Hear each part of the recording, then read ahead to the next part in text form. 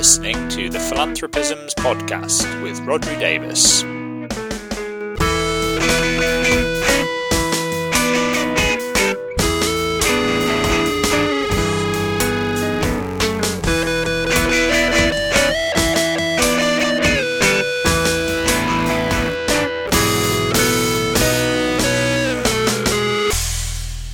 Hello, you're listening to the Philanthropisms podcast. This is the podcast where we try to put philanthropy in context. I'm your host, as ever, Rhodri Davies, and on this episode it's just me, no guests this time. But as we come towards the end of the year, should be going out just before New Year and leading us into 2022, I want to take a little opportunity just to look ahead to what some of the key trends and themes might be in the world of philanthropy and civil society of the kind that I'm interested in next year. I hesitate to call this a predictions podcast because I think, even though I do quite a lot of work where people ask me to sort of guess what might be coming ahead in terms of philanthropy and civil society, I'm very wary of pitching that as predictions, because I think making predictions has always been a bit of a mug's game, and I think over the last 2 years, if anything, it's taught us that it is entirely a mug's game to make hard and fast predictions. So instead, these are just sort of some observations about the key trends that we're already seeing, some of the things perhaps happening at the edges, and some ideas about what to watch out for over the coming year. Before we get into all that, I should just say, looking back over the last year, it's been a relatively sort of momentous year, certainly on a personal level. I left my job at CAF after 11 years, which is a big move for me, and obviously gone on to do a bunch of different things, including this new podcast. So I just wanted to take the opportunity to say thank you to anybody who has started listening to this podcast. Thanks to anybody who used to listen to the old podcast I did at CAF, the Giving Thought podcast, and has shifted over to listening to this one. I hope you've been enjoying it so far. Certainly, if you find the things that we've already talked about or the sorts of things I'm talking about today interesting, there'll be loads more episodes coming up next year, including some great interview episodes that I've already got lined up with some really great guests, so do keep an ear out for those. Okay, so without further ado, let's get into some predictions, particularly because I actually recorded a version of this podcast already, as a little peek behind the curtain here, yesterday. And then in the process of editing, I had the actual nightmare scenario where I inadvertently, when it asked me to close, do you want to save this file, I inadvertently clicked no, and thereby lost the entire episode, so I'm now re-recording it. Hopefully that means that this will be a leaner, meaner version of the same thing, and thankfully it wasn't an interview that I'd done with a guest, which obviously would have been much more of a problem. But anyway, so in terms of thinking about what to look out for next year, I'm going to sort of start off maybe with some things that are very much at a macro level in terms of big socio-economic and political trends that are relevant to the sector, and then kind of zoom down to philanthropy and civil society itself, and then have a think about maybe some tech trends, because obviously that's a big element of the work that I do, is kind of thinking about the impact of emerging technology on philanthropy and civil society. So I guess the obvious thing to start off with is the pandemic. Unfortunately, we are still very much in that pandemic. As I record this, we are seeing the crest of the wave of the new Omicron variant hitting here in the UK, and we are told that it's very likely that we're going to see new lockdown restrictions being imposed after Christmas, if not before. So I think the sense that that we're anywhere near the end of this pandemic is probably gone by the wayside. I think probably the other thing is that the sense that we might have had back at the beginning of this pandemic, that there would be a meaningful end in the way that we might have understood it, is also something that maybe we've had to let go of. I think it's becoming apparent that it will be more of a slow process of normalisation, where we won't be able to get rid of COVID in any real sense, but as a greater proportion of the population becomes vaccinated across the world, then we will be able to sort of cope with it, and there might be occasional outbreaks that we then have to deal with. Obviously, given the highly unequal distribution of vaccines around the world and vaccination rates, that leads to all sorts of questions about ensuring that people around the world, and in the global south in particular, are able to get access to vaccines in the same way that people in the global north north are, and that's obviously a big problem that needs to be solved. Taking us some sort of distance away from our core topic of philanthropy and civil society, but obviously relevant in that civil society organisations, will need to play a part in ensuring that equitable distribution of vaccines, and it's also a key area of focus for many philanthropic funders and institutions at the moment. I guess, I'm not going to go into much more about the pandemic because I feel spectacularly unqualified to offer any kind of prognostications, and to be honest, even the people who do know far more about epidemiology and public health and pandemics than I do still don't seem to be able to guess what's going to come next, and in many ways that's because we're still in the midst of what's going on, and it's almost impossible often from within the eye of the storm to know what the likely endpoint is because it's a kind of highly complex, chaotic system. I guess that is the prediction that I'm going to offer is uncertainty. I think any sense that we might have had more certainty over 2022, we probably need to sort of wind back a little bit. And I think in terms of what it means for civil society and for charities, it's really a sense that if we thought we could get back to business as usual and we'd all be going back to the office and doing sort of fundraising events in person and meetings in person, all this kind of thing, yes, hopefully more of that will be possible in 2022, but I think also we need to have all of our contingency plans in place and be aware that there's still going to be significant disruption. I guess the other prediction or trend that this leads to longer term is that question that's been much discussed already in many different forums about what impact the pandemic will have longer term on our view of the nature of work and how we do it. There's been a lot of discussion about obviously the enforced necessity of people working from home or working virtually, and lots of organisations and companies thereby kind of shifting the way that they do things. Yes, over the short term, but also many of them taking the decision now that over the long term they're not going to return to the same sort of status quo that there was before, and they're going to shift either fully remotely or to some sort of form of hybrid working. I think this is the case in the charity sector, as in many others. I've seen organisations move fully remotely already during the course of the pandemic. I've seen others definitely shift to more sort of hybrid working. And I think this raises all sorts of questions and brings all sorts of interesting possibilities.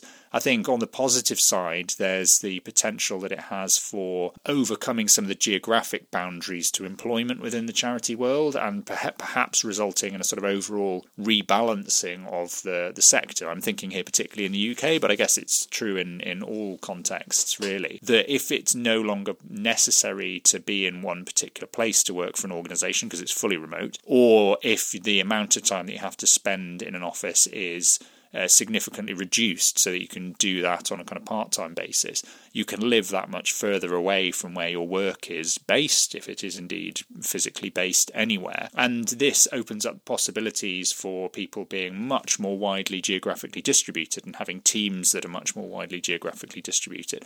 And it opens up the pool of talent available for people working in civil society. And that's potentially quite exciting. You can draw on that much wider pool of people who might want to work for your organisation and thereby get kind of, really high quality people working and draw on a pool of sort of highly motivated and, talented potential employees. So I think that's a really interesting positive one. I think in terms of negatives, there are interesting questions about what impact this potential change in the nature of work will have on existing problems around division and polarisation within society, because I think there is one point of view that says actually the very process of having to commute to work and going to an office and working, spending shared time with people who might have different viewpoints to you and different life experiences and come from different backgrounds, but you're sort of having to work with them because, you're having to spend time with them because you're in a work environment, means that there is at least some sort of mixing across different social groups and social boundaries. And actually, if people are just staying at home and not doing any of that stuff anymore and only interacting with a selected group of people and spending more time kind of interacting over the internet and sort of via social media, all of those problems around existing within filter bubbles or echo chambers might get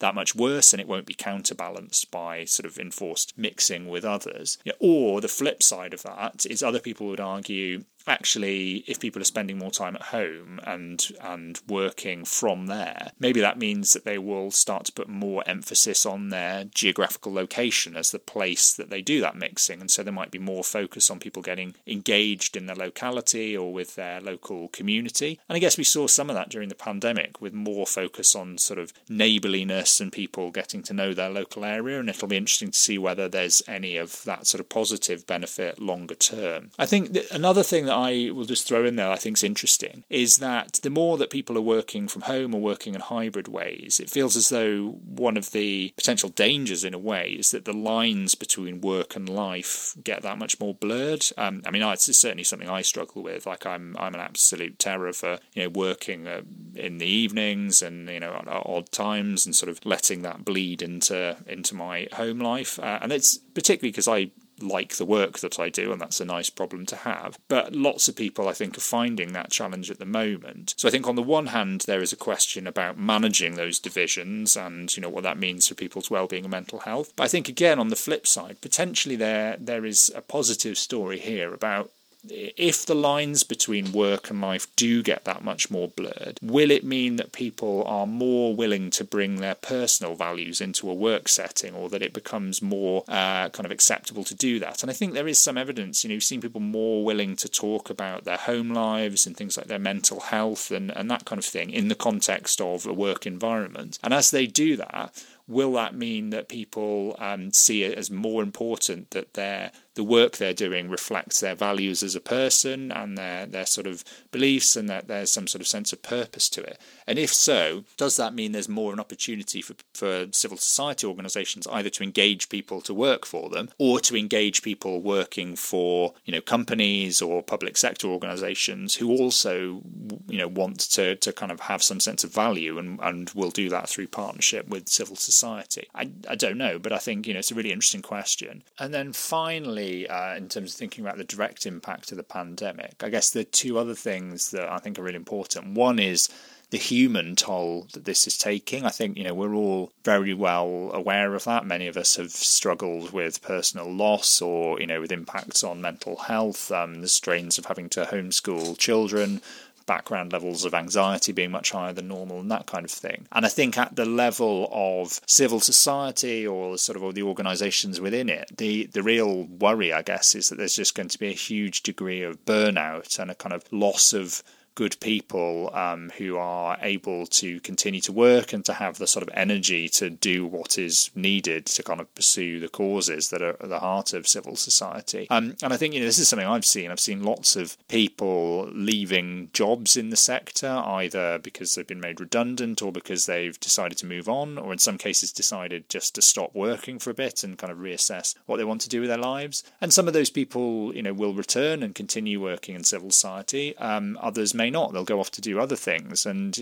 if they're replaced by other people, then that's sort of fine at an aggregate level. But if they're not, there's a real sort of concern that we're seeing a kind of brain drain out of the civil society sector, and I think that should be a cause for concern. And the other thing linked to that, I guess, is it's taking a toll on individuals, but also there's a toll at the level of organisations and the sector as a whole, which is, in organisations we are seeing close. So we're seeing, closures of individual charities. But also, I think a particular area that concerns me is around infrastructure. So I think, as I record this, only a couple of days ago, I saw the news that the Small Charities Coalition here in the UK was having to close its doors next year because it's found the financial situation as a result of the pandemic so challenging. And I've seen lots of other infrastructure organisations similarly struggling. And this is, I think, a particular challenge because the pandemic, I think, has highlighted on the one hand the enormous need for infrastructure and the fact that when a crisis hits, you become hugely reliant on that infrastructure as a safety net and as a distribution mechanism and all these other things, and as a way of kind of communicating information. It's hugely apparent that you can't build that infrastructure from scratch at the point where a crisis hits. So you need to to invest in the infrastructure, when you're not in crisis times, so that when those crises do hit, that infrastructure is there for you to rely on. And unfortunately, at the moment, that doesn't seem to be the case. I don't think there is the additional investment in infrastructure that's required. And the danger is if we lose more and more of that infrastructure because of the pandemic continuing and the funding environment being so difficult, it will be very difficult to replace, or kind of the additional cost required to replace what has been lost will mean that it's that much more difficult to get the infrastructure we require. So I think there is a real sort of need for funders and philanthropists to think about the part that they can play in maintaining and renewing some of the infrastructure that is already out there, and what new infrastructure we might need for the future. In terms of some other challenges, I think sort of things that are already going on at the same time as the pandemic, there's a few big ones here. I mean, the obvious one is the climate crisis, which, is still happening, hasn't gone away because of the pandemic. Focus has somewhat been taken off it. Certainly in the early days of the pandemic, I think we were getting to a point where suddenly it felt as though like there was quite a lot of attention being given to the climate crisis. And despite the fact that we had the COP26 summit last year, it still feels as though this is slightly a sideshow at the moment. And that's a big problem, because obviously I think we're aware now that we're feeling the effects of climate change in many places around the world, and it's no longer just a sort of long-term theoretical problem. It's an immediate short-term problem for many people and communities around the world, and the impacts of that are being felt, as with many things, unequally, and it's hitting many of the sort of poorest parts of the world hardest and earliest. And it feels in some ways as though, we're aware of the challenges of the climate, but we're almost in the middle of a kind of slow-moving disaster. I often think what it would be like to be in the middle of one of those montage scenes in a Roland Emmerich film, like The Day After Tomorrow or whatever, and you sit there watching these films and you think, why is nobody doing anything when they're seeing all of these different news reports about all these weather events going on? And in a way, it feels like we're almost sitting in that at the moment. I mean, it's the pace at which the accelerating and very worrying reports of the impact of climate are coming in is there, but maybe we're just kind of not conditioned to be able to respond to things that happen at that scale or at that sort of pace. So I guess the impact of this for civil society and philanthropy, for my money, is that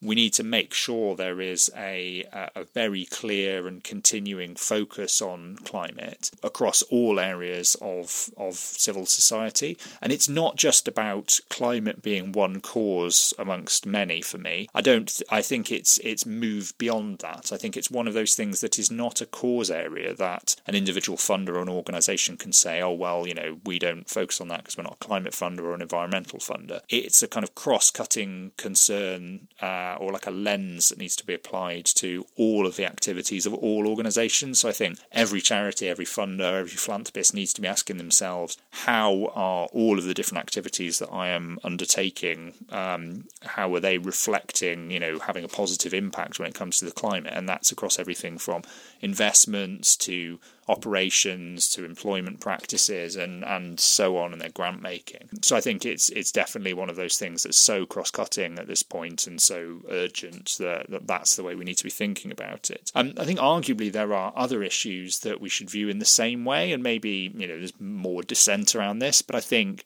something like the focus on racial justice, I think there's a question about whether actually, again, that is not something that should be seen as a cause area, but as a cross-cutting concern that all organisations need to take into account again across all of their different operations, and ask themselves questions about how, what they're doing in terms of their hiring practices, their investments, their leadership, and all these things reflect a desire to address issues of racial injustice. My question with that one, in a way, is there was a big upsurge of interest and sort of enthusiasm, if that's the right word, for this, obviously, in the wake of all of the spated Black Lives Matter protests following the murder of George Floyd and other similar stories in the US.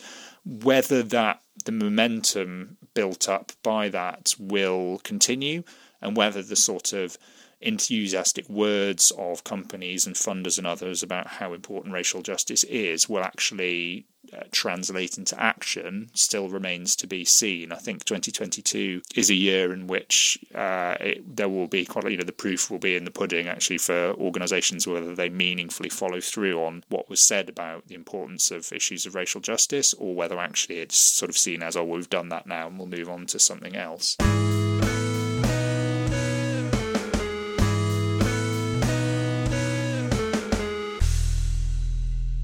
Bringing us towards sort of specific philanthropy and civil society issues, I just want to touch on a couple of things about the political climate within which philanthropy and civil society operates at the moment. I think there's a kind of few things to watch out for there. At a global level, I think one that's very clear is that a sort of broad climate of hostility towards civil society, particularly in terms of its advocacy role and the role it plays in speaking truth to power, will continue. I think this phenomenon of the closing space for civil society, where governments try to restrict the ability of organisations to engage in that work of challenging government and challenging policy by putting limits on things like the freedoms of association, freedom of speech, right to assembly, all these sorts of things will continue, and I think we've seen more and more examples of that. I think we'll also see more examples of measures specifically targeted at philanthropy as a means of funding civil society. So I think we've seen a number of instances over the last couple of years of governments introducing restrictions on so-called foreign funding. So this is philanthropic money coming from overseas institutions or donors,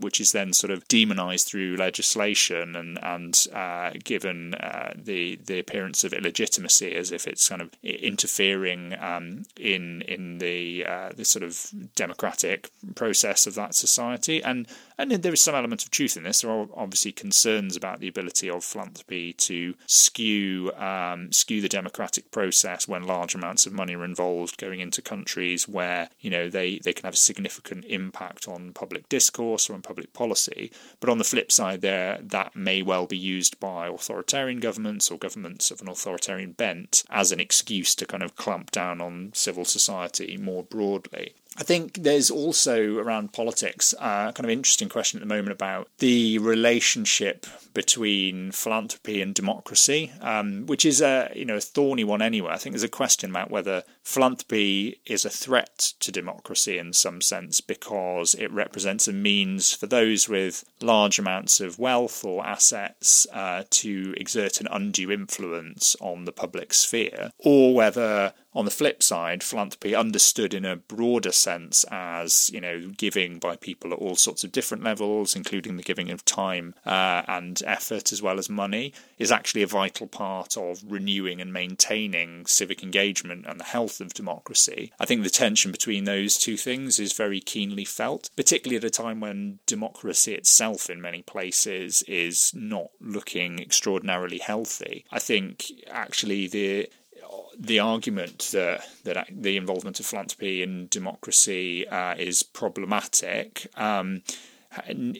has merit and needs consideration, but I think the assumption that what we're talking about as a counterfactual is a sort of perfect democratic system that is optimally working, and that if we got the philanthropy out of it, everything would be fine, doesn't make sense. I think we also need to pay attention to the problems that democracy itself is having, in the US and the UK and in other countries, and think about the role that philanthropy can play in potentially strengthening that democracy. So I think, we saw in the US in the run-up to the last presidential election, lots of focus on the kind of renewed political movement building and involvement of small-scale donors in the political process and this kind of thing. And I think, that's something that we will probably see in lots of other places. And I guess the thing for me is it starts to raise questions about whether some of those divisions that we draw between philanthropy and politics start to look a little bit anachronistic, or whether we do still need to draw firm distinctions, but decide where those distinctions lie. I guess the final thing here as well, in a sort of specific UK context, is to say, we've got our own version of that closing space for civil society problem that I talked about at the beginning of this segment. The ongoing challenges around the political narrative around campaigning by charities and civil society organisations is somewhat problematic. I think over the last few years we have seen legislation introduced that has sort of brought that narrative into law, introduced things like clauses in grant contracts given out by government that restrict the ability of organisations to engage in advocacy work, lots of negative messaging from government. And this also filtered down into the regulatory environment, where the Charity Commission over the last few years under the now previous leadership was often going out and giving speeches where it questioned whether charities were inappropriately getting involved in the political sphere. And this was tied into narratives around the sort of culture war and the idea that there are lots of issues these days that have become political because people sort of have very divided views on them, and that charities should somehow take this into account, and that they had to kind of ensure that they were sitting on both sides of every issue, which always seemed nonsensical to me. And I think it's just worth saying, I think we will see more of that over the coming year. It seemed for a brief moment as though things might get better because there was the appointment of a new chair of the Charity Commission who seemed to be much less minded to go along with some of these cultural war narratives. But unfortunately, that's all collapsed in a fairly calamitous way because it turned out that he was the subject of relatively serious allegations about his personal conduct as the chair of one of the charities that he was involved with, and this hadn't been taken into account in the due diligence that the Charity Commission did, and so he has in the last few days resigned before taking up post, which is an absolute mess, and they may well have to rerun that entire process. So we'll see how that goes, and who that person eventually ends up being will probably have quite a determinate impact on the whole narrative around charities and political campaigning in the coming year and for sort of a few years down the line as well. Okay, in the next section, I'm just going to come on to talk more specifically about some issues around charitable giving and philanthropy, so stay tuned for that. At meeting of industrial leaders in Washington, here's Julius Rosenwald. Most people are of the opinion that because a man has made a fortune, that his opinions on any subject are valuable. Don't be fooled by believing because a man is rich that he is necessarily smart. There is ample proof to the contrary.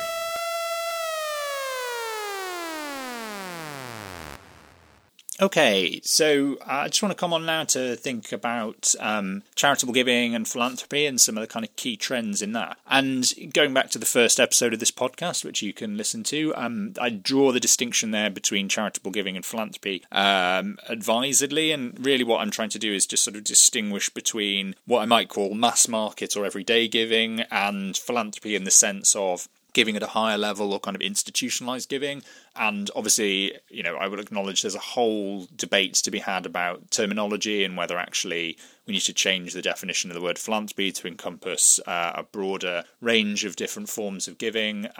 But in this particular case, I'm just sort of drawing the distinction because I think there's a couple of different trends that are relevant to the two, some of which are about that very distinction that I've described there. I guess that one that to start off is around the question of whether we're seeing a decline in charitable giving overall, both in the UK and in the US and in other countries like Canada and Australia. Over the last few years, there have been bits of research suggesting that there's a kind of long-term decline in giving behaviour, particularly in sort of participation in giving. In the UK, and I think to some extent in the US as well, this decline in participation has been slightly masked by the fact that the overall levels of giving haven't declined. But what we're seeing, obviously, to explain that phenomenon is that we're increasingly reliant, or the non-profit sector is reliant, on a smaller number of donors giving larger amounts. And that is, potentially a problem for a number of reasons. I mean, one is the practical reason that the more that you're reliant on a smaller number of sources of funding, the more that organisations are having to kind of compete for those sources of funding, and the fundraising environment was already quite competitive and has become, more difficult as a result of the pandemic. So that's a kind of practical concern. I guess there are other more theoretical concerns about what the concentration of kind of funding in a smaller number of hands means for the kind of overall legitimacy of civil society, where it's not just necessarily the amounts of money going into it that are important, but it's the broadness of the base from which that money is coming that sort of gives it legitimacy, because it's reflective of a large body of people. And so if you have that sort of smaller pool of people, that legitimacy is perhaps somewhat reduced. I think this brings in all sorts of interesting questions. I mean, one is just what is actually going on, and I think there's more research to be done in all countries to explain that. One area I'm particularly interested in is actually the question of whether we're genuinely seeing a decline in giving, if people are just sort of giving less, or whether what's actually happening is people are doing the same amount of social good or sort of social action, or in their own sense, but they're doing it in different ways where it's not getting captured in some of the research that focuses on more traditional forms of giving. And this very much goes to the conversation I had on the podcast with Lucy Bernholtz about her book, How We Give Now, where the sort of thesis in that book in the US context is actually people are doing more giving than ever. It's just that they're doing it in all of these different ways that don't necessarily accord with the ways that people in the non-profit world think of as giving, particularly giving as a form of sort of financial transaction between an individual donor and a kind of formalised non-profit entity. Actually, people are doing all kinds of different things, giving to informal organisations and networks, giving directly to individuals, engaging in kind of giving to political causes, maybe giving through kind of cause-based marketing and ethical consumerism and all these sorts of things. And the question of whether people are doing these things and whether that is kind of taking up more of a share of their overall pot that is available for social good, and that's resulting in them giving less to charity in a traditional sense, is one that I think still hasn't been bottomed out. And even more important to me than finding out whether or not that's what's happening is perhaps the question of, does it matter if people are doing social action or kind of doing good in all of these different ways, and as a result they're giving less money to traditional registered charities or non-profits? Does it, should we care about that? Is it actually fine if the pie is just being sliced in a different way and charities aren't getting as much of it anymore, but other types of organisations are? Is that fine? Are people just sort of, is the way in which we do good evolving, or is something in danger of being lost? And to me, that's a really interesting question, which is, what is potentially the sort of the USP or the unique value of charities and charitable giving, in the sense of organisations with a set charitable purpose that don't seek to deliver a return to people, and the idea of giving money with no expectation of financial return or sort of volunteering your time in a way that is not reimbursed. What is it about that, if anything, that is unique and needs to be preserved? Because I think if we can answer that question, that then makes a sort of positive case for the importance of charities and philanthropy, rather than I think what we too often see, which is just a sort of assumed case that people need to do those things because they're the only game in town. And I think that's not the case anymore. So I think that assumption needs to be dropped, and we need to make that stronger positive case. Yet the day is not far distant when the man who dies, leaving behind him millions of available wealth, which was free for him to administer during life, will pass away unwept, unhonored, and unsung.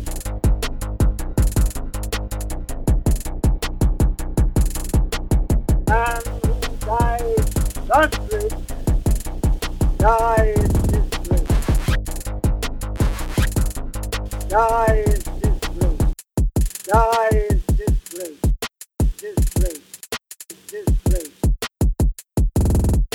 I think shifting on to sort of think about philanthropy, perhaps the way to kind of bridge these things is, I think one of the big trends within philanthropy that's really interesting is that there's an increasing focus within philanthropy and sort of giving at a higher level and institutional giving in what that kind of giving can do to support giving at a more modest level. So there's quite a few examples of organisations, foundations and funders using at least some of their money to support, the development of a broader based culture of giving and kind of mass market giving or everyday giving.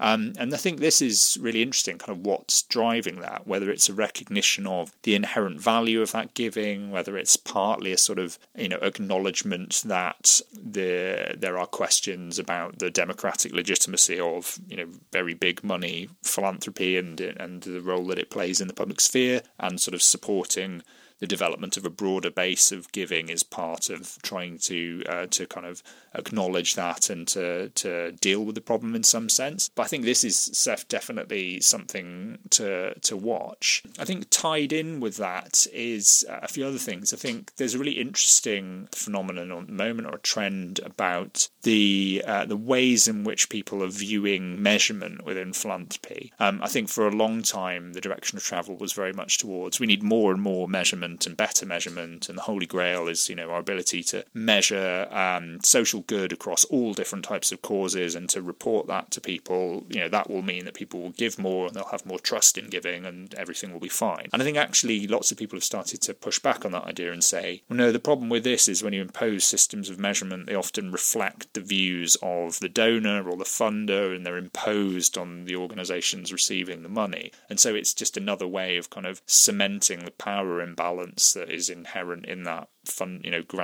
grantee relationship. And I think there's an interesting question there about, as we push back potentially on some of that measurement, where do we find the sweet spot where we kind of make sure there's enough measurement that we actually know that what we're doing is having an effect and having a positive effect? Because I think surely we want to do that, and there's a real danger of throwing the baby out with the bathwater here if we just said, scrap all of the measurement, we don't need any of it at all. But making sure that whatever measurement we do have is appropriate and proportionate. And I think that goes to another key trend that we've been seeing through the pandemic, and I think we'll continue to see over the coming year, which is that shift from sort of restricted programmatic funding towards more of an unrestricted core cost approach. And this is something a lot of funders did through necessity during the pandemic, because I think they recognised that their grantees or the organisations they were funding found that suddenly, their needs changed and the environment in which they were working changed very quickly and very significantly, and they therefore needed to spend the money on different things. And so lots of funders and philanthropists thankfully said, absolutely, do you know what, just remove all of the strings that were attached to that funding we gave you that was, allocated for a specific program, and spend it on whatever you need. And in doing so, lots of them found, the sky didn't fall in on their heads, and actually it worked out pretty well. And so lots of funders are sort of thinking about, well, could we do this more on a long-term basis and adopt a kind of trust-based approach to funding that's based on our relationships with those organisations with funding. And we've definitely seen this reflected in the approach of somebody like Mackenzie Scott, who's obviously become a sort of very high-profile philanthropist and adopted almost entirely a kind of trust-based approach, albeit with some upfront due diligence. So I think it'd be interesting to see where that debate goes over the coming year. Another big trend or sort of debate within philanthropy to watch this coming year, I think, is the one over timeframes. I think, again, this has been accelerated by the pandemic, because I think the sense that philanthropy is something that has to happen slowly over the long term has been challenged by the immediate needs of the pandemic and the fact that lots of funders have found that there's a demand for them to get much larger amounts of money out of the door quickly, and many of them have managed to do that pretty successfully. And again, this has sort of raised the question of, did we just assume that we couldn't do this? Or actually we found that we can. Should we try and get more money out quicker? And linked into that is a question of, well, should we be spending more money out of our endowments as well? Actually the kind of the rate at which we're spending those maybe needs to go up, rather than what maybe had been the default assumption of kind of protecting that pile of money and just spending out of the investment income. I think that's tied into a sort of very long-standing question about the balance between long-termism or even perpetuity and the immediate needs of the present. There's always been a tension within philanthropy, but we're seeing this reflected in a debate about whether more foundations and foundation-type structures need to have time limits associated with them, or whether they need to shift to a spend-down approach, and other people arguing that, you know, if that became the norm across the board, the problem is we would lose all of the value of philanthropy and foundation-type structures being there as kind of organisations that are able to take a longer-term view of issues or to kind of fund into the future. And so I think that's, you know, this is an area where there are genuine kind of valid points of view on both sides. So I don't think there's a right or wrong answer, but it's an area where there's a lot of debate at the moment. Another area of debate, I think, is very keenly felt within philanthropy, and I think will continue to be over the coming years, around the need to contextualise philanthropy. So I think the idea that we can sort of look at philanthropy or assess its value in isolation, the acts of giving themselves and what they achieve in the world. I think there's a sense that that's no longer the case, and that actually philanthropy needs to be understood in that broader context within which it exists. So we need to think about what the tax status of the donor that is giving that money in the first place might be. Have they paid all the tax that they owe? What do their investments look like? And particularly importantly, where has that wealth come from in the first place? So I think the question of scrutinising the sources of wealth and weighing that up against the legitimacy of efforts to do good through giving money away has become more and more apparent.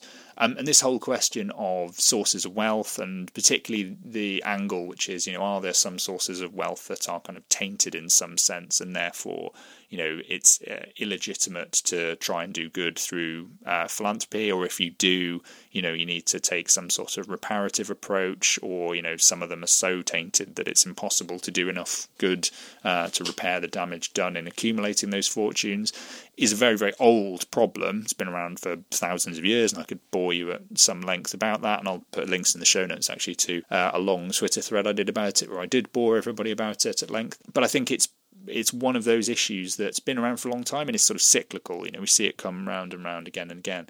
But the speed at which the cycle is going, to me, has got faster. So, you know, the frequency with which we see stories about, you know, donors who are highly problematic or, you know, ethically dubious in some sense, having given money or about to give money to an institution or an organisation, and this raising all of the sort of ethical questions about whether it's okay for the organisation to accept that money and whether it's okay to sort of try and do good with bad money.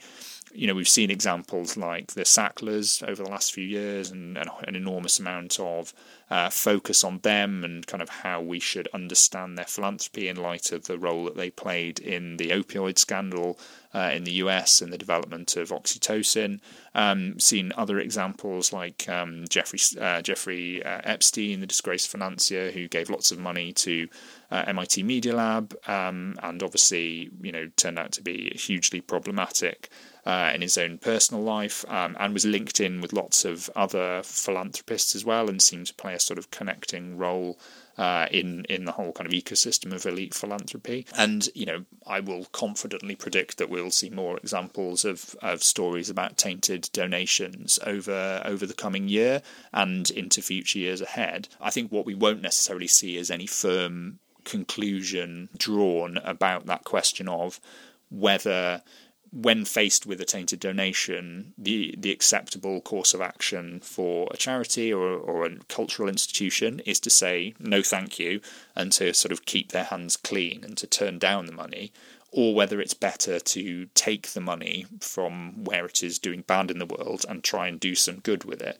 And this is tied into all sorts of issues about what the conditions are that are attached to the donation, whether the donor gets a reputational benefit from it, whether it's attached to sort of naming rights and all this kind of thing. And that's the topic for an entire other podcast that I'm sure I'll do at some point. But, you know, I don't think we'll find answers to those questions, but we will definitely be debating them more because the, you know, news stories will come up that will bring them to light once again. I think the other thing that this kind of maybe highlights is one obvious trend that we'll see over the coming year is continuing criticism of philanthropy. I think the last few years we have seen a growing body of critique of philanthropy from various different angles, and that has become more and more mainstream. And I think we've seen that again during the pandemic as well, where the role of philanthropy has been quite prominent in terms of things like the development of vaccines, but also in terms, and on the good side there, I would guess, it's been had quite a positive role there, perhaps less of a positive role in terms of the distribution of vaccines, but also at the same time, lots of questions about whether philanthropy has sufficiently responded to the challenges of the pandemic and kind of increased levels of spending in response and all these kinds of things. So I think there will be more and more critique and criticism. And broadly, I welcome that. I think kind of valid critique is something that we should engage with, because I think for me the important part of making philanthropy better is to understand the critique and work out where it makes valid points and kind of points to changes that can be made in norms or in the ways in which we do things, and to understand where perhaps the critique goes too far and where you can respond to it and how that can be done. My concern is that what actually happens too often is you get critique on the one side and that skews over into polemic, and then on the other side you get people who are naturally resistant to the critique and that skews over into defensiveness.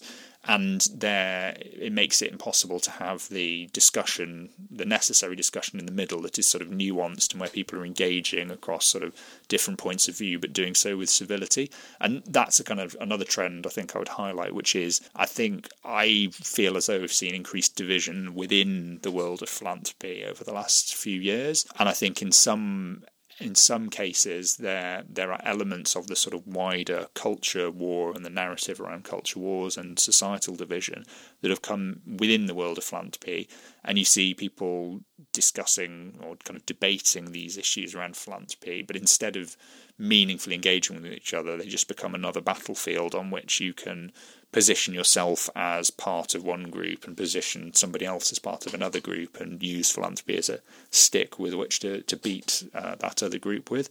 And that's very frustrating for me as somebody who kind of loves nuance and likes talking about philanthropy, because it makes it quite difficult to have nuanced discussions about philanthropy. But I guess, I and many others will keep banging my head against a brick wall. I guess in terms of that question of sort of discussion and discourse about philanthropy, the one other thing to just throw in here is I think it's a really interesting time for discourse about philanthropy from philanthropists themselves.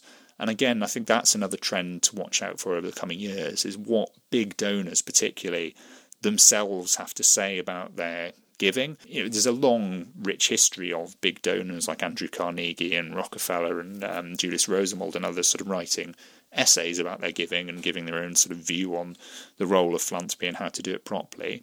But what we're seeing now through the Medium posts of Mackenzie Scott and increasingly the slightly angry tweets of Elon Musk is a much less filtered version of the same thing. So, Scott writes really interestingly about her giving and why she's doing what she's doing, and there's a whole, all of us in the philanthropy world are sort of Kremlinologists really kind of picking through her words and trying to work out what they tell us about her approach to philanthropy and about, elite philanthropy more broadly.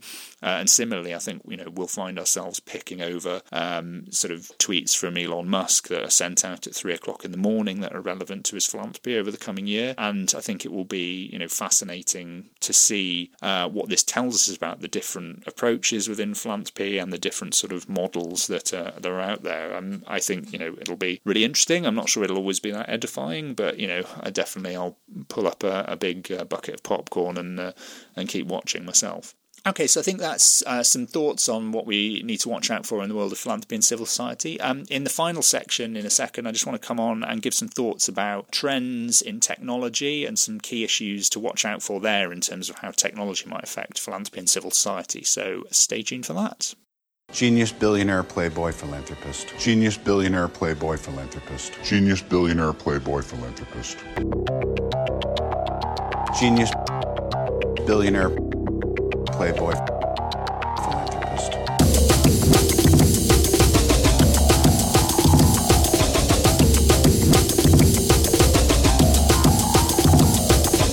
Genius philanthropist.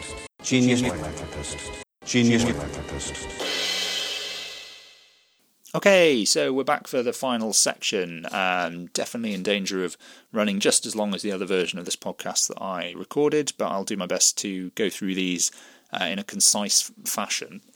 Yeah, right. The first thing I wanted to flag up about the impact of technology is around the way in which technology and the internet particularly has allowed a sort of platformization of giving particularly. So I think this sort of platformization has happened in lots of other areas. So we've seen it in the commercial sphere with things like Spotify and YouTube and Uber and others and Netflix. And essentially what it is, it's the move from a model where you have kind of owner-operator companies that own particular large bodies of assets and sort of dole them out to customers, to a model where the large thing in the middle is a platform, and what it does is connect people who have some need for a product or service with others who can provide them with that. And the odd thing is the platform itself often doesn't really own that many assets itself, although increasingly lots of them are also starting to do that too. But we're seeing this have more and more of an impact in the world of philanthropy and civil society as well. I think at first, it was reflected in the fact that we're seeing kind of platforms specifically set up for social good purposes. So we've got things like Kiva for social loans, things like Just Giving in the UK for kind of fundraising and giving, and lots of other platforms that are out there, special purpose giving platforms. I think increasingly that's sort of morphing into platforms that might do some of that, but also do other things. So we have all the kind of crowdfunding platforms, things like GoFundMe and others, and they're increasingly starting to get quite a large body of what might have been thought of as traditional giving, but people are doing it sort of more maybe to individuals than to organisations. But I think what we will see more and more of, we're already seeing some of, but I think it will be a real growth trend, is a shift towards people using commercial platforms that have added giving functionality to what they do. So I'm thinking here of sort of payment platforms like Apple Pay or Google Pay, or social media platforms, like Facebook or Instagram or others, adding the ability for people to give to charitable causes into what they do, simply really as a way of bringing people to the platform and keeping them there, because that's kind of what they want to do. They want to make sure that as many different activities as possible are done from within the platform, so that more and more data can be harvested about those transactions and those actions, because that is the thing that is of value. And I guess there's a couple of interesting things in that. I mean, one is that there's a positive, I guess, in that it might open up the space for more innovation, because these platforms are going to have resources and skills to kind of invest in technological innovation, so it might result in sort of more innovation in giving. I think there's an interesting question, again going back to the conversation I had with Lucy Bernholtz, about whether this kind of giving through platforms then introduces two levels of gift. So there's the gift that you are giving in monetary terms, but then there's also the data that you are giving in some sense, in terms of the information about the causes that you give to, and the geographies and all this kind of thing. And is that bit understood? Are people, when they're giving, are they consciously knowing that they are doing that as well, or is that bit being sort of done with their consent, but in a way where it's not as transparent as all that? So actually, are people kind of donating data without knowing it, or are there ways in which we could make it sort of more overt and people could make a conscious choice to give that data? I guess the less positive thing to me about this platformization of giving is, well, one is I think there's already an issue broadly around our dependency on digital platforms, and the concern here is not necessarily that they're inherently evil, although some of them seem to be doing a good impression of looking as though they are, but more that if we're reliant on this small number of digital platforms, if we have some sort of naive assumption that these constitute digital public spaces, we're totally getting the wrong end of the stick, because they're not. They are platforms run by commercial entities that have their own profit motivations and other drivers. And if we don't understand that, the danger is we become reliant on those platforms and don't think through what the dangers are of that reliance. So there have been lots of instances, for example, of charities and civil society organisations that have shifted, maybe say their fundraising almost entirely to a model that's based around Facebook, and then they found that their Facebook pages and their ability to fundraise through it has suddenly been taken away from them, and without knowing why. And so you make yourself dependent on the platform, and you don't necessarily have any recourse when there are subsequent changes to the terms of service, or the platform decides on your behalf that you're no longer eligible for fundraising or doing some other activity. So I think there's a real danger there.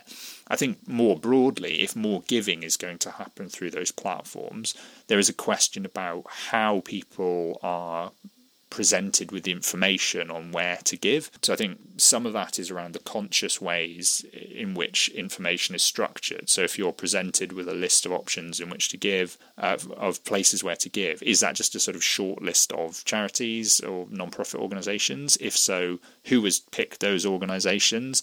Are they more likely to be sort of well-known, established brand organisations? Are they more likely to be sort of popular or safe causes? And actually there's a danger that less well-known organisations and unpopular causes, or causes that are more contentious, will be left out of the picture.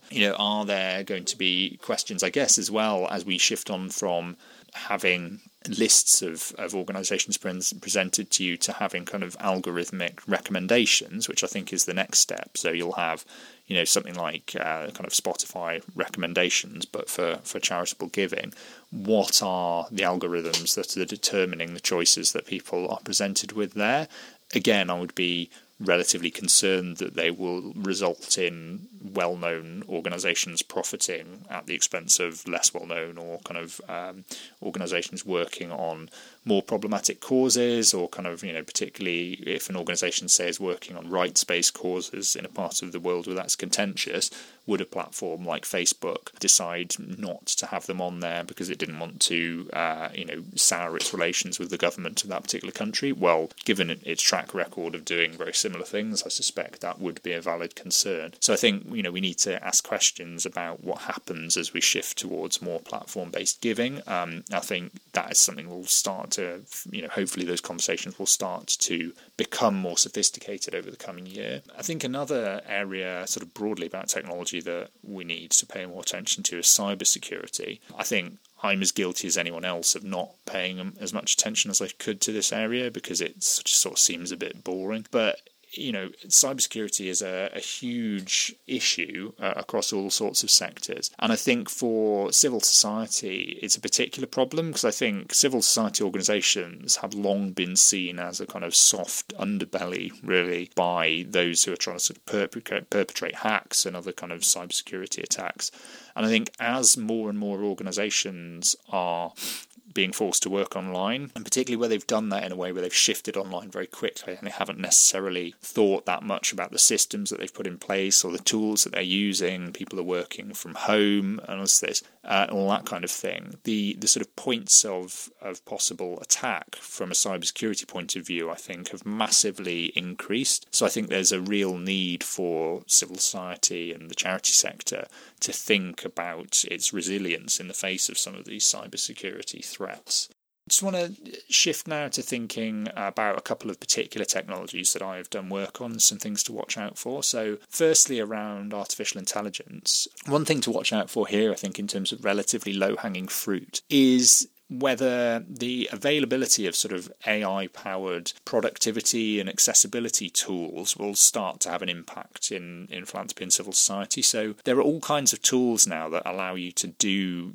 various tasks that would traditionally have sort of taken up the time of human beings, and they're designed to do many of those in a sort of automated way. And the positive point of this is that they free up the time of humans to do things that humans are good at, and this ranges from everything from kind of organising your calendar and writing simple emails through to producing slide decks and other things, and there's many other tools around various forms of data entry. And this could potentially be hugely beneficial for civil society organisations in particular, where many of them operate on relatively kind of small staff, or they have sort of relatively small staffing margins, and any amount of time that they can free up for human beings to focus on, those things that human beings are particularly well suited to. So actually kind of, developing human relationships and maintaining those and building networks and that kind of thing, rather than data entry, for instance, is a good thing. So I will be interested to see whether, organisations start to take advantage of some of this. Another one I think to watch out for is developments within voice-controlled interfaces and sort of conversational interfaces. So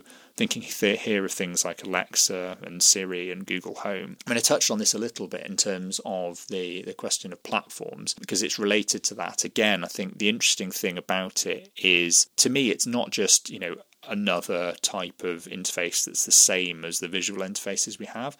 It has a kind of fundamentally different information architecture, and it presents us with options in fundamentally different ways.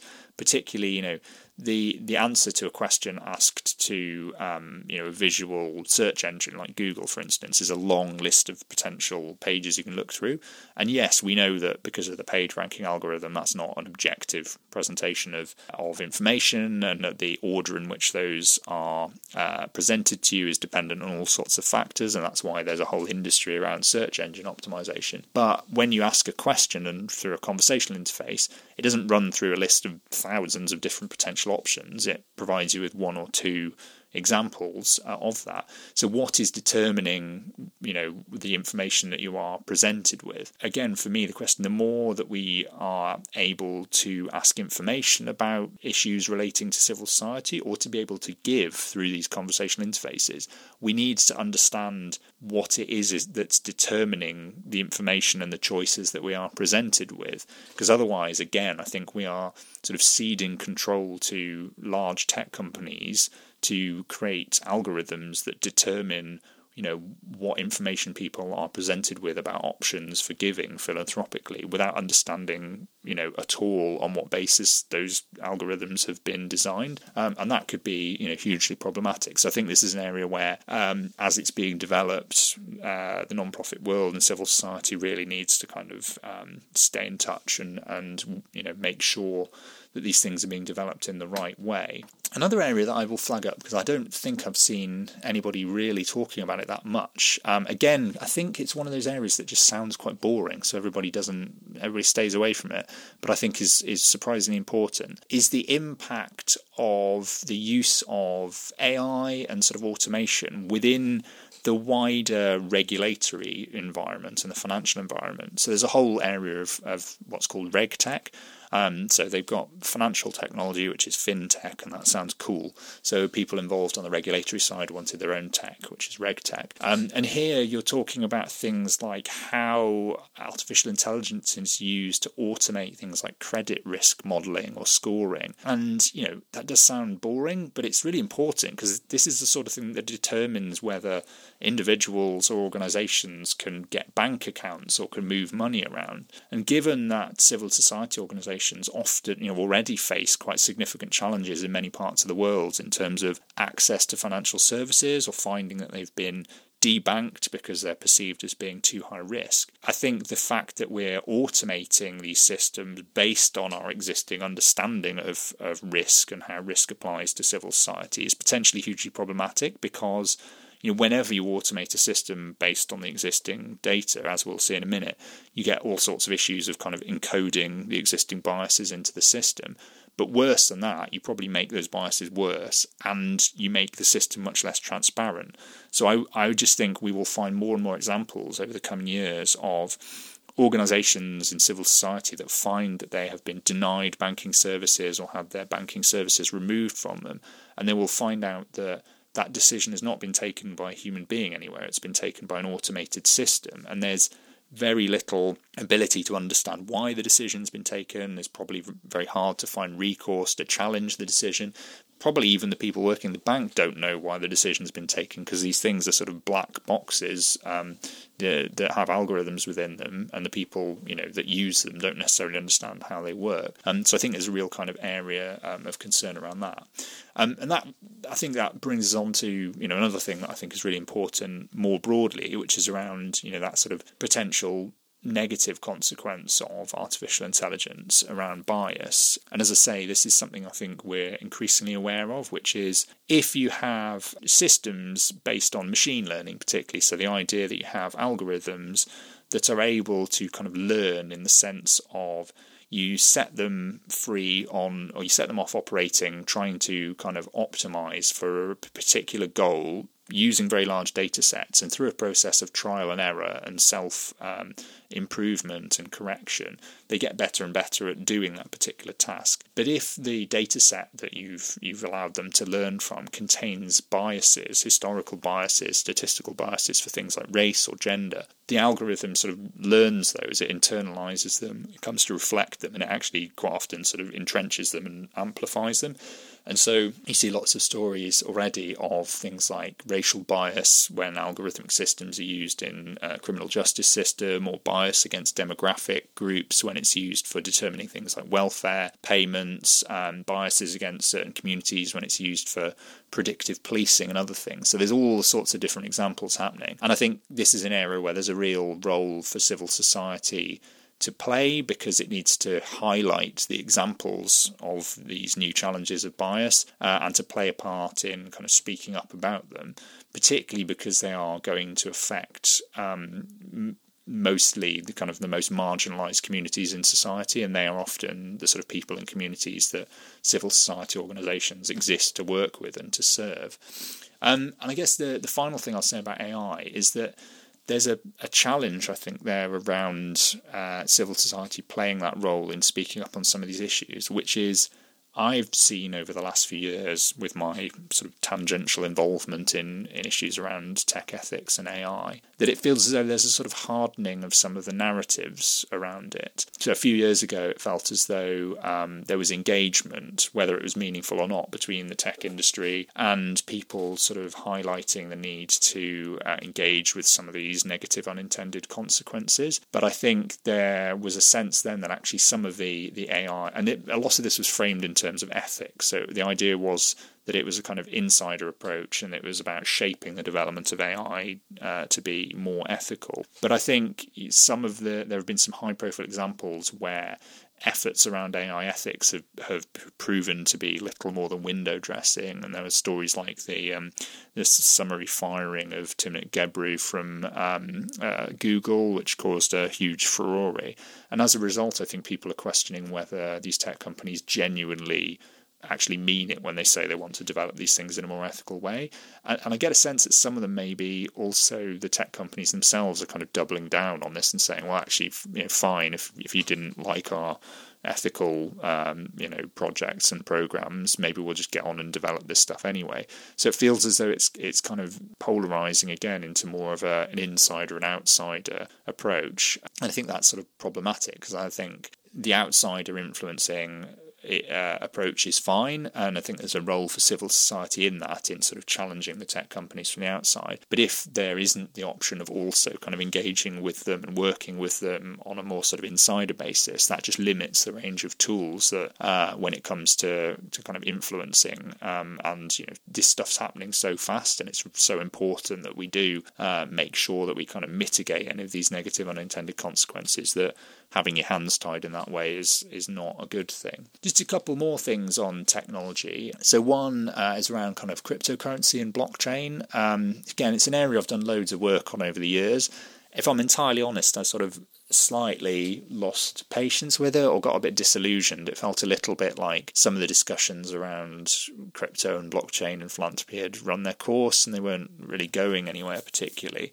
But I think there's been a bit of a renewal over the last year or so, and I think we'll see more of that into the coming years. And some of this, I think it's a few different things. So I think there's the most basic is around sort of crypto philanthropy itself, which is just there is money coming out of the crypto world, and again, the valuations within Bitcoin and Ethereum and others are back up to sort of historic levels, and as a result there are people who are making very large amounts of money, and so there is a potential pool of donors to give to charities and non-profit organisations. And I think there are interesting questions about how you tap into those donors. What does that donor pool look like? What are they interested in? Do they have particular characteristics that still need answering? I think there's a specific growth area area, obviously, around NFTs. So this is something we've seen over the last year or so. And these are non-fungible tokens. So without going into a huge amount of detail, this is where you can create a digital token associated with a digital object that is unique in a sort of sense that's genuinely quite interesting. Now, some people sort of disagree about whether these things really, do result in the creation of unique digital objects or not. But if you assume that they do, what's interesting potentially about NFTs is the problem always with creating digital objects was that you could just duplicate them or replicate them and then distribute them very widely. So it was impossible to maintain any scarcity value. Whereas an NFT, that is not possible. The digital object, a cryptographic object that's associated with whatever it happens to be, usually a picture or a JPEG or something, or a piece of music, is unique. So as long as you maintain that association, that is a unique digital object that can be transferred. But when it's transferred, the ownership is transferred. It's not simply duplicated and shared. And so as a result, this has become a big thing in the art world. For instance, there's lots of artworks being created as NFTs now and selling for sort of millions of pounds. And this is interesting, I guess, for charities and non-profits. I mean, again, partly just in terms of fundraising. So I think I've seen quite a few conversations of people sort of saying, how do we get into NFTs? Is this a way that we could fundraise? And there probably is a possibility there. It feels as though quite a lot of the examples of NFTs being sold, there is an element of it where some of the money's gone to charity. And I don't know, but I wonder whether that reflects a certain sort of recognition that the whole thing is a massive bubble and there's a certain amount of kind of embarrassment on the part of the people who are doing it, and they're kind of giving to charity almost as in recognition of the fact that they know that these things are kind of hugely overvalued or don't have any inherent value. So maybe there is an opportunity to kind of tap into that.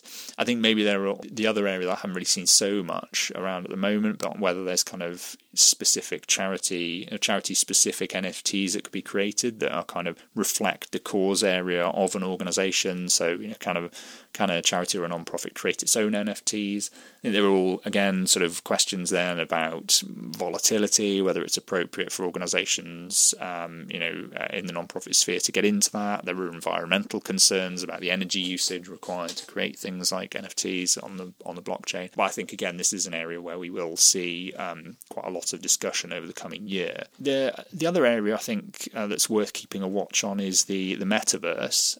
So this is the idea of creating a kind of, the people who believe in it will tell you it's sort of the next iteration or evolution of the internet, where we've created an entirely sort of digitally immersive sphere in which people can kind of interact using avatars, and it kind of provides new opportunities for interaction and communication and all this kind of thing. It's hit the news because Facebook and Mark Zuckerberg have decided to go big on this, to the point of changing the name of Facebook to Meta, and we're not supposed to call it Meta. There was a lot of skepticism when they came out with it, particularly because they created these absolutely god-awful videos of Mark Zuckerberg having a series of extremely awkward interactions with his made-up friends on the metaverse, where they all kind of existed as a series of crudely drawn, slightly childlike cartoon characters doing, zany work things, and it all looked horrifying. But there are other people also kind of interested in the metaverse concept and doing it in different ways and doing it in open source ways. And actually, there's a lot of interesting stuff, I think, about the convergence between that metaverse and advancements in virtual reality and augmented reality, and also around the creation of some of these digital assets like cryptocurrencies and things like NFTs that we were just talking about. So I think it's worth paying attention to. I think, on the good side, again, maybe it raises new opportunities for fundraising and for organisations to do fundraising and awareness raising. And I'm sure over the coming years we'll see the first examples of non-profits having fundraisers in the metaverse. So I'd watch out for that. I think as a tool, if it becomes commercially available, again, it might offer new opportunities for accessibility and communication. We've already seen that the availability of video conferencing tools and the use of them and the wide use of them during the pandemic has removed some of the geographic barriers within civil society. So I know I've been able to take part in many events I wouldn't have been able to take part in had they been in person, and that's, in many cases been hugely beneficial. And that will probably be even more the case in the world where we have a metaverse for people to interact in. I think the bad side of that, I think there's many of them. I mean, one is that, first of all, I don't think we should just allow Facebook to develop it by themselves. I think the idea of a version of the metaverse that is sort of monopolistically created by Mark Zuckerberg and Facebook, or Meta, is hugely problematic. Going back to that concern I raised earlier about platform dependency, this would be like a sort of, version of that but on steroids. So I think we need to be very concerned about that. I think there are other things though. I mean, I think there are already signs that there are issues we need to be aware of within the metaverse itself, for instance. So even in the beta testing for that, I was reading the other day, they've had a few instances with people kind of digitally groping people and sort of, attempted sexual assaults. And this is a problem that has happened in other virtual environments and within gaming environments as well. And that is something that would definitely have to be taken into account. I think, again, there's a question about the filtering of experience and sort of how people are being presented with the experiences that they're having in that digital environment, and who is deciding what information they are being presented with. That's we'd really need to think through. I think there are questions about what increased or long-term immersion in a digital environment would mean for your relationship with the real world and your sort of mental health, that we just don't know the answers to at the moment. I mean, that obviously assumes a version of the metaverse that is the kind of Matrix Ready Player One version where it's all about virtual reality. I think it's worth saying, actually, it won't necessarily all be that. There will be some of that, but there will also be lots of it that's sort of interacting with the real world as well through more like augmented reality. But I guess the more fundamental point about it is, I think there's a real danger of it being yet another form of sort of tech solutionism, because I worry that actually the metaverse will end up being presented as the answer to all kinds of different social issues or challenges that we face, and it will just be a way of deflecting the necessary attention from things that actually need addressing in the immediate here and now. And if that takes some of the resources from the technology world that could be going through philanthropy and kind of applied to some of those more immediate real world issues, and they end up getting spent on doing things in the metaverse instead, that seems to me like there's a massive opportunity cost associated with it. Okay, well, I think that brings us to the end of my thoughts, which is good because we've run long again. If you've been interested in the things that I'm talking about, I'll put lots of links in the show notes where you can check out some blogs and things that I've written. If you've got ideas for things that we could talk about on the podcast in the coming year, or people I could interview, the email address you can find on the website for the podcast, which is philanthropisms.com. You can find me on Twitter at Rodri_H_Davis or at Philiteracy, where I do stuff about kind of history of philanthropy. There's also a Twitter feed for the podcast itself, which is Phil_isms_pod. Other than that, just like, subscribe, tell all your friends about it. If you know somebody that you think would find this kind of thing interesting, please do tell them, get the word out there. And I will see you next time in the new year. Bye!